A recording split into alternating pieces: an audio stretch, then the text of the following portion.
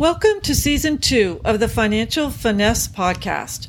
I'm Kathy Curtis, founder of Curtis Financial Planning and a CFP focusing on the finances of female clients. I'm calling this second season, What Keeps You Up at Night? Because let's face it, there are a lot of things that keep us up at night lately. We've got rising COVID cases, an extremely contentious election, and just general uncertainty about what the future holds. Since the presidential election is right around the corner, I get a lot of questions from clients about what I think will happen to the stock market if the Democrats or Republicans prevail. So I thought I would start talking about that for this first episode of the season. To give a little perspective, the stock market has not done so badly considering the events of the year. The S&P 500, representing the 500 largest companies in the U.S., is up almost 8%. Now, granted, this is largely due to the large mega-cap tech stocks such as Facebook, Google, Apple, and Amazon, but many of us own those stocks in the mutual funds that we hold, either in our 401ks or other accounts. Smaller size U.S. companies, as represented by the Russell 2000 index, are down about 2%. International stocks, as represented by the EFA index, are down about 7%, and emerging market stocks are up almost 2%.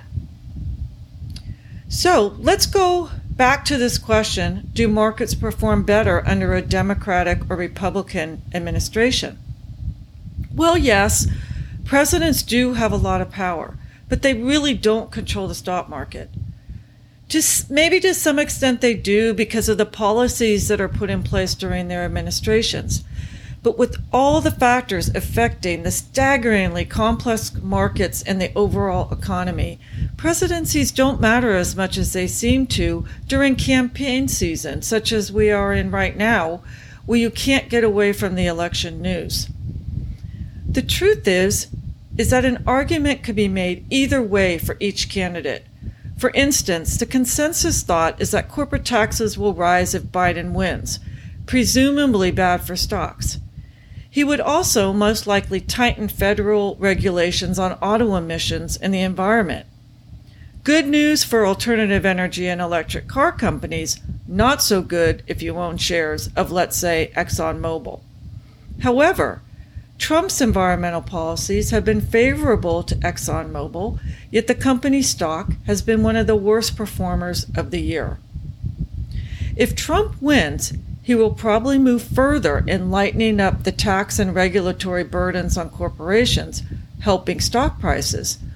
On the other hand, Biden policies would boost the economy by improving public health, increasing American trade, and engage in infrastructure spending that could give the economy a much-needed boost and a chance to expand. The fact is that stocks have risen and fallen under both Democratic and Republican presidents, and more often than not, they rise. Instead of focusing on the short term, which is the election, a much more important lesson from history is simply time in the market, not timing political cycles. It still holds true that no matter the ups and downs, from 1929 to 2019, the largest U.S. companies have generated annualized returns of about 10%. No doubt the volatility will remain high through the election season, and maybe after if the results are close. In this case, keep in mind a key concept of investing. Volatility is just a characteristic of stocks. It doesn't imply the direction of stocks. Volatility is the price we pay for the higher return stocks provide, and that most of us need to meet our goals. And it's only temporary. One common way to reduce anxiety in most areas of life is to stay in the moment.